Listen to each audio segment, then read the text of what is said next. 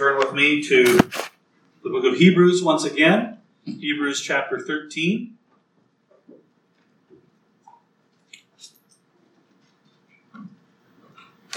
Together we'll be studying verses 1 to 8 this morning. And when you get there, Hebrews chapter 13, would you rise if you're able? Rise out of reverence for God's holy word as we read together.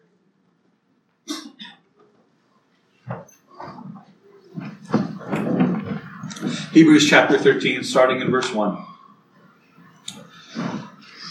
Let brotherly love continue. Do not neglect to show hospitality to strangers, for thereby some have entertained angels unawares. Remember those who are in prison, as though in prison with them, and those who are mistreated, since you also are in the body. Let marriage be held in honor among all, and let the marriage bed be undefiled, for God will judge the sexually immoral and adulterous. Keep your life free from love of money, and be content with what you have, for he has said, I will never leave you, nor forsake you. So we can say confidently, the Lord is my helper, I will not fear. What can man do to me? Remember your leaders, those who spoke to you the word of God. Consider the outcome of their way of life and imitate their life or their faith. Jesus Christ is the same yesterday and today and forever. This is the holy word of God. You may be seated.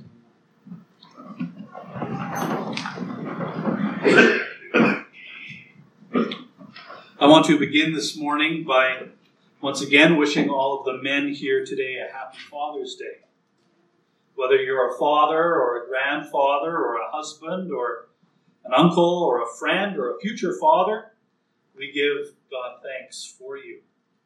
Fatherhood is such an important role, both as physical fathers in the family, but also as spiritual fathers.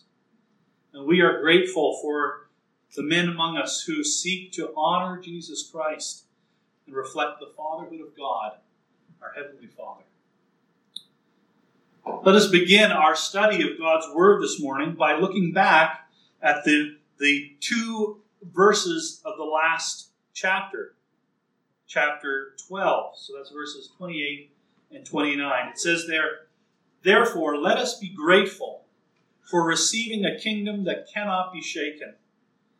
And thus let us offer to God acceptable worship with reverence and awe, for our God is a consuming fire. Our passage today in verses 1 to 8 of chapter 13 is full of practical instructions on living out the Christian life. What does it look like to live as a Christian? Hebrews is going to tell us. But the point is that living as a Christian is a response of gratitude that we are receiving an unshakable kingdom. And while we wait for that unshakable kingdom, we are called to worship God with reverence and awe, it says here. And out of this reverence and awe for God, our passage this morning tells us how we ought to live while we wait for that kingdom. And we awe and revere this holy God. And so this morning we're going to look at 3 points. Verses 1 to 4, we're going to look at living out Philadelphia. God wants us to live out brotherly love. And second point, God wants us to find true contentment in himself. That's verses 5 to 6. And finally, our third point this morning, God wants us to imitate our mentors in the faith. And that's verses 7 and 8.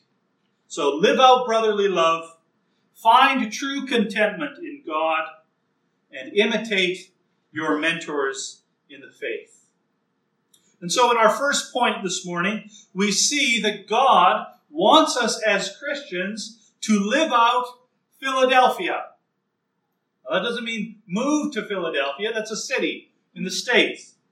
Philadelphia means brotherly love, and that's why Philadelphia is called the city of brotherly love, because that's what the word means. But God wants us as Christians to live out Philadelphia.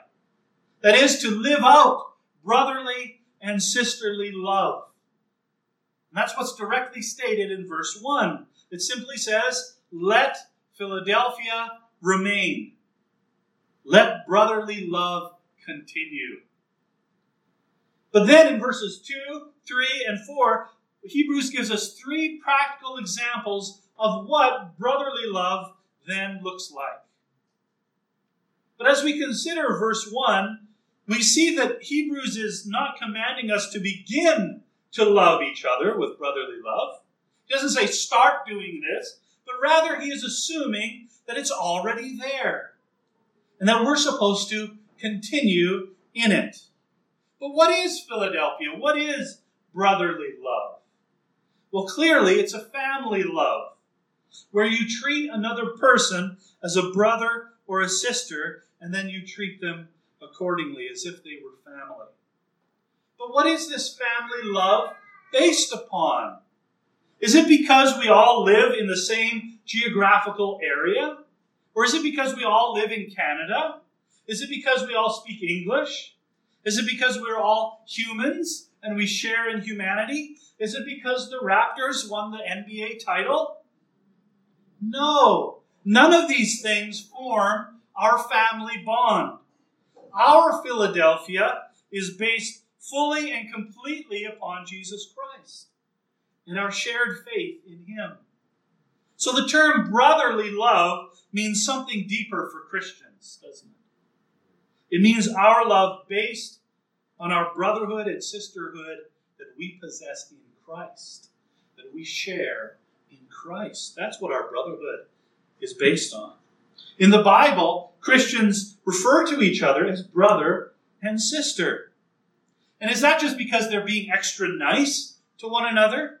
Or is there something deeper and more serious being understood there? It is because if you believe in Jesus Christ, and I believe in Jesus Christ, then He is the tightest bond that's possible between people. Even tighter than your physical family. Why is that? Because this is a bond that transcends this life. It's an eternal bond that goes into eternity. And so, if you don't have love for your fellow Christians, then in all likelihood you yourself are not a Christian. The Bible says as much. In 1 John 3:14 it says, we know that we have passed out of death into life. Why? Because we love the brothers. And again in 1 John 4:20 it says, if anyone says, I love God, and hates his brother, meaning his fellow Christian, his brother in Christ, he is a liar. For he who does not love his brother whom he has seen cannot love God whom he has not seen. Therefore, Hebrews says, let brotherly love continue. This means keep working hard at loving your fellow Christians. And love takes effort, doesn't it? Love doesn't often flow naturally. Love oftentimes requires some hard work and some effort. Sometimes you have to love someone you don't even like very much. That's what being part of a family is all about. I know when I go to some family reunions, there are some folks there that, yeah, they're family, but I don't know if I want to talk to them otherwise. Sometimes you have to love people that you don't even like too much. Because love is deeper than just liking someone. Sometimes you have to love even when you don't have a feeling of love. That's because biblically speaking, love is not an emotion. According to the Bible, love is not a feeling, but rather love is an action. It's a choice. It's a commitment. It's a mindset. Now, the thing about family, and I'm sure we all have perfect families here that we've just, no one will be able to relate to what I'm about to say, I know. But the thing about family is that sometimes we offend one another. We hurt each other's feelings. We have misunderstandings. We miscommunicate. In short, we sin against one another. And that can happen in the church family as well. And it's easy to love one another on a surface level, when everyone is just being very nice and careful, and no toes are being stepped on, and no noses are being put out of joint. But that's a very easy kind of love. It's a shallow kind of love too. But love, real love, is tested. It's tested as something real, as it's refined in the fires of conflict and repentance and forgiveness and reconciliation. Christian love values and honors the deeper bond of fellowship that is shared in Christ. Christian love does not take its skipping rope and go home. Christian love does not leave just because things are uncomfortable. Christian love engages. Christian love says that even though this person may have hurt my feelings, our bond in Christ goes deeper. And so in love, I can take my offense to that person, and we can repent before the Lord together in order to reconcile and build a stronger love. This is what the Lord Jesus himself commanded. And yet so few Christians seem willing to obey the command of Christ. Remember what he said in Matthew 18, verse 15? He said, "If your brother sins against you, go and tell him his fault between you and him alone. If he listens to you, you have gained your brother." Let me read that again. This is the command of Jesus. If your brother sins against you, go and tell him his fault between you and him alone. If he listens to you, you have gained your brother. Matthew 18, verse 15. I highly recommend that we all go and read that over and think about that very deeply, because that is what Christian love does. Christian love doesn't gossip about the problem with others. Christian love doesn't bottle it all up inside. Christian love doesn't act passive-aggressively. Christian love doesn't look for opportunities for revenge. Christian love goes directly to the source and addresses the issue. What is the proper result? What is the proper result if both parties are seeking to honor Christ? I love how the Lord puts it there. It says, "You have gained your brother." That's like saying, you have preserved your brotherhood. You have continued in Philadelphia. Brothers and sisters, the depth of our Christian love shines through how we handle conflict with one another. None of us has been fully sanctified yet. All of us still struggle with sin. And because of that reality, we will eventually offend and hurt one another. We cannot prevent that from happening. But what we can control is how we respond when we are hurt or offended. Will we obey the Lord by seeking reconciliation through forgiveness in a spirit of love? Or will we disobey him by wallowing in the offense, giving in to our anger, refusing to pursue reconciliation, refusing to forgive?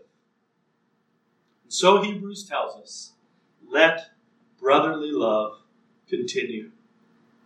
Because we have been forgiven such a great debt drowned in the blood of Christ, because our God is a consuming fire, let our brotherly and sisterly love in this church family not only continue, but let it also deepen. Verses 2 to 4 go on to give us three practical examples of how Philadelphia is carried out. So verse 2 addresses how we treat strangers.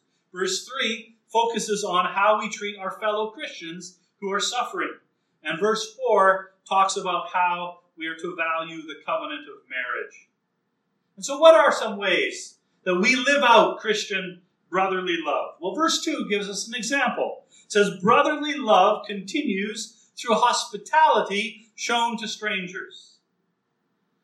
And in this verse, when Hebrews says that some have entertained angels unawares, he probably has in mind the Old Testament examples of Abraham and Gideon and Samson's parents. In each of these stories, these people showed hospitality to a stranger who turned out to be the angel of the Lord. And the point that Hebrews is making here is that you never know whom you might be welcoming into your home. So treat them well. Treat them kindly. And if that is how we're supposed to treat strangers, how much more should we be practicing hospitality among ourselves in the church? Brotherly love grows as we get to know each other better. And one of the best ways to get to know anyone better is to invite them into your home. The second example Hebrews gives us for how brotherly love continues is to remember our fellow Christians who are suffering. At the time that Hebrews is writing, Christians are being thrown in jail for their faith. According to chapter 12, the previous chapter, he makes a point that they're not being executed yet, but they are spending time in prison. Hebrews says, remember them as if you were also in jail with them as fellow prisoners. If anyone is suffering persecution and being mistreated, stand with them as part of the one body of Christ. For if one body part suffers, the whole body feels the pain. Now here at Streetsville Baptist Church, we don't have anyone in prison yet. We don't really have anyone being mistreated or persecuted for their faith yet. But the principle in view here is to remember suffering Christians and to suffer along with them. Do we have brothers and sisters who are suffering? Yes, we sure do. We have our homebound members that we need to remember. We have those who are sick or maybe going to the hospital or facing an uncertain future. And so is it just the job of church leaders to remember those who are suffering? Or is this something that we should all be doing continually together? And I know that all of us do a pretty good job of this already. So it's an encouragement to keep doing that and keep growing in that. Remember those among us who are suffering. Let us continue to look for opportunities to remember and encourage and help those among us who are suffering. The third example Hebrews lists here for the continuing of brotherly love concerns marriage. Verse 4 says, Let marriage be held in honor among all, and let the marriage bed be undefiled. For God will judge the sexually immoral and adulterous. I show Christian love to my brothers and sisters by holding covenant marriage in very high regard. The Lord Jesus said that God himself has joined a man and a woman together in marriage to become one flesh. And what God himself has joined together, mere mortals cannot undo. And some people we hear from time to time, they like to say, well, I don't believe in marriage. And others like to say, well, marriage is just a piece of paper, isn't it? But anyone who says such things does not have a God-honoring mindset. For it was God who invented marriage. He designed it. He instituted it. He implemented it. And he established it. People who don't think much of marriage don't think much of the one who ordained marriage in the first place. Hebrews adds that the way that we hold marriage in high honor is by not defiling the marriage bed. There are two ways to defile the marriage bed, he says here. Either by ignoring the covenant of marriage through sexual immorality, or by breaking the covenant of marriage through adultery. Sexual immorality, the blunt word there is fornication. And that's all sexual activity outside of the marriage covenant. And Hebrews gives us a sober warning here in this verse. And remember that he's talking directly to Christians here. God will judge the sexually immoral and the adulterous. And this just confirms what Scripture tells us over and over again, that as Christians, we cannot engage in such things. For sexual immorality, in whatever form it may take, dishonors God and the Lord Jesus Christ. So God has called us to continue in brotherly love to our family bond that we share in Christ. And that's a family bond that transcends ethnicity, it transcends our family backgrounds. It transcends every category that may divide us otherwise. It brings us together in a family bond in Christ. In some ways we do this is by showing hospitality, by remembering those among us who are suffering, and by holding the covenant of marriage in high honor and esteem. So that is our first point this morning, that God wants us to continue in brotherly love. And our second point this morning comes from verses 5 to 6. God wants us to find true contentment in Him. So verse 5 says, "Keep your life free from love of money, and be content with what you have. For He has said, I will never leave you nor forsake you." Verse 6, "So we can confidently say, the Lord is my helper. I will not fear. What can man do to me?" Let's study verse 5 very closely. Because what is Hebrews setting side by side here? Well, there's love of money on the one side. But what is money love being contrasted with? Well, with God Himself, isn't it? When we love money, when we are not content with what we have, are we resting in God then? Are we depending upon God? Are we looking for God? No, of course not. We're looking for more money. We're depending upon money. We are desiring all the things that money can bring us. Remember what the Lord Jesus said in Matthew 6:24. He said, "No one can serve two masters. For either he will hate the one and love the other, or he will be devoted to the one and despise the other. You cannot serve both God and money." The Apostle Paul agrees in 1 Timothy 6. He says, "Godliness with contentment is great gain. For we brought nothing into the world, and we cannot take anything out of the world. But if we have food and clothing, with these we will be content. But those who desire to be rich fall into temptation, into a snare, into many senseless and harmful desires that plunge people into ruin and destruction. For the love of money is a root of all kinds of evils. It is through this craving that some have wandered away from the faith and pierced themselves with many pangs." The problem with money and wealth is that it will never truly bring contentment or satisfaction. Why? Because there will always be just a little bit more to get. True contentment can only come by resting in the God who created all things.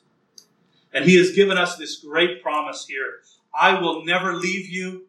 I will never forsake you."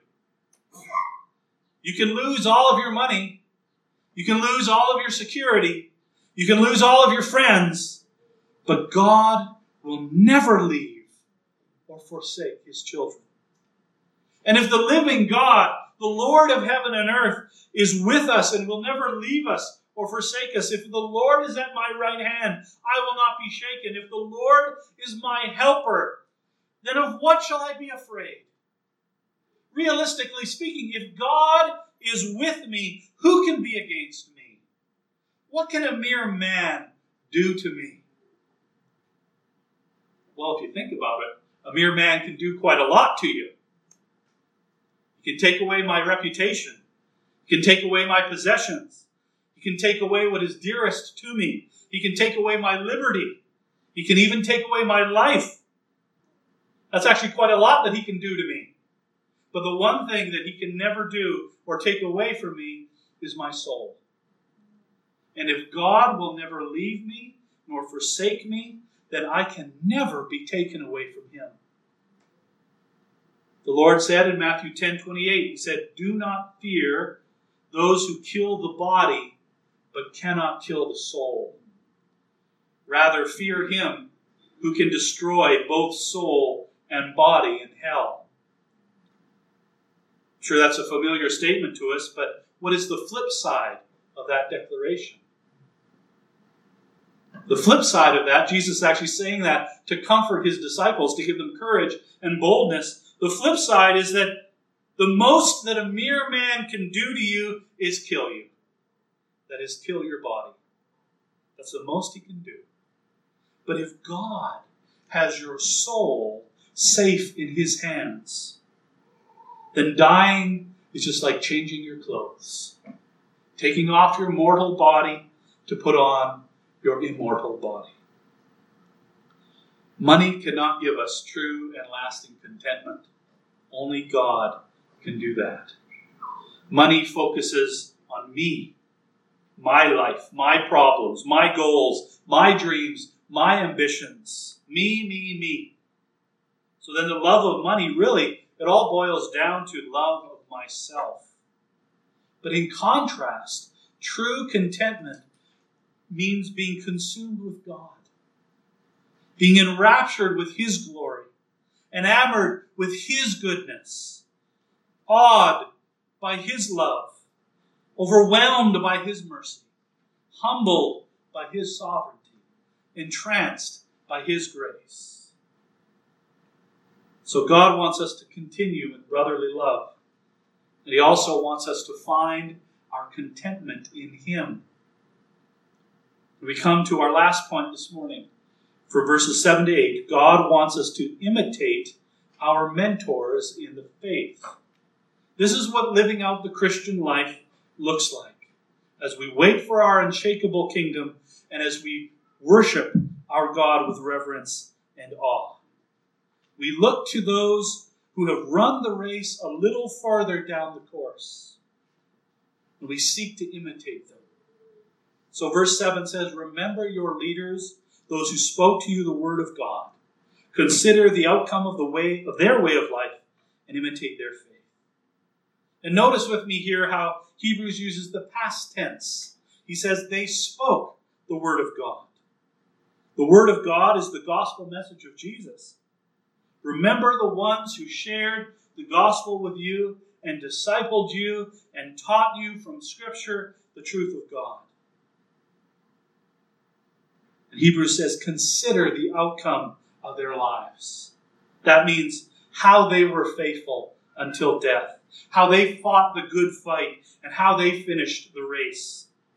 And Hebrews says to us, imitate their faith, copy their faithfulness, follow their example of how they hung on to the very end. Trust in the same one that they trusted in. You see, brothers and sisters, we not only have a cloud of witnesses in the Faith Hall of Fame from the Old Testament and throughout all of church history, the faithful believers in Jesus Christ who have gone before us, but we even have faithful mentors and leaders in our own lives who have showed us what it looks like, what it means to live faithfully for Jesus Christ, and even what it looks like to die in the peace of knowing Jesus Christ. It may be a Sunday school teacher, or it may be a godly parent or grandparent, or it may be a pastor or a church leader, or it may be an aunt or a spiritual mother. It may be a Bible study leader or a discipleship partner. It may be your spouse. It may be a Christian friend. Whoever it is that God has sovereignly brought into your life to show you what faithfulness to Jesus Christ looks like, imitate them. Verse 8 says, Jesus Christ is the same yesterday and today and forever. What a glorious statement that is. What a divine declaration. How can Jesus be the same yesterday and today and forever if he is not God? Because how far does yesterday go into the past? It goes into the eternal past, doesn't it? And only God existed in the infinite eternal past. And how far into the future does tomorrow go? It goes into the eternal future, doesn't it? So because he is God, Jesus Christ is the same past, present, and future. And Jesus doesn't change. We change. We change all the time, don't we? We are different today than we were yesterday. And tomorrow will be different again. But Jesus does not change. He is always the same. And that's why we can depend upon him. He is the rock that we can cling to. Our mentors may change. Our church leaders may come and go. Some Christians we thought were faithful can fall away. Christian friends can grow cold in their faith, and maybe we even mature beyond them. Jesus is the only constant that we can rely on in this life. Yesterday, Jesus was Jesus. Today, Jesus is Jesus. And tomorrow, Jesus will be Jesus until forever. What a blessed thought it is that what is true of Jesus himself is also true of the gospel. The gospel is the same yesterday, today, and forever. Jesus' blood cleanses sinners yesterday. Jesus' blood cleanses sinners today. And Jesus' blood will cleanse sinners for all eternity. And so why should we love one another with brotherly love? Because Jesus first loved us. We were strangers. We were in prison. We were fallen in sin. We loved money and ourselves. And yet Jesus loved us enough to become our adopted brother, to bring us into his inheritance, and to love us with true Philadelphia. We sought contentment in ourselves, and Jesus turned us around to seek contentment in God alone. For it is only in Jesus Christ that God will never leave us nor forsake us. Outside of Jesus Christ, there is only forsakenness. And this Jesus, who is the same yesterday, today, and forever, is the object of our faith as we imitate the faithful Christians in our lives who have run the race before us, showing us that, yes, this Jesus is worth it all. Let's pray.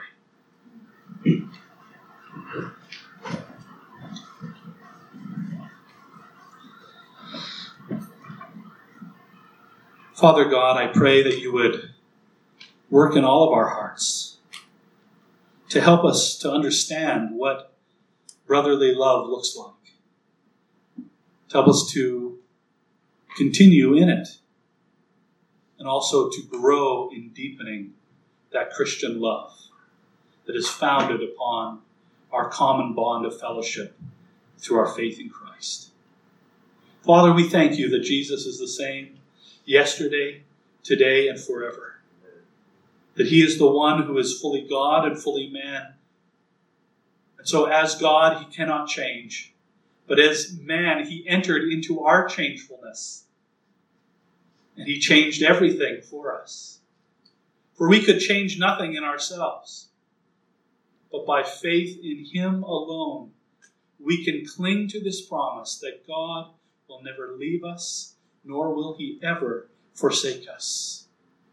Because while we are sinners, Jesus Christ is not. And Jesus Christ is our lifeline. And because God will never forsake or leave Jesus Christ, therefore God will never forsake or leave those who are in Jesus Christ through faith. Father, help us to grow in understanding these things. But Father, may it not just tickle our minds, but may it rather trickle down into our hearts and out through our hands and our feet, so that we put these things into action, Father. Help us to honor marriage. Help us to remember our fellow Christians who are suffering. Help us to grow in hospitality, the hospitality that seeks to get to know one another in a deeper way, so that we can encourage one another and press each other on to finish the race before us. Father, surround us with good and godly mentors who show us what faithfulness looks like, even to the very end, who show us what it looks like to live for Jesus. Father, we thank you for your grace. Without your grace, we could not take even one step towards serving you. So, Father, we understand this is all by your grace. And we give you praise and thanksgiving for it. As we look forward to that unshakable kingdom, let us continue to worship you with reverence and awe. For indeed, you are a consuming fire. It's in Jesus' precious name we pray these things. Amen.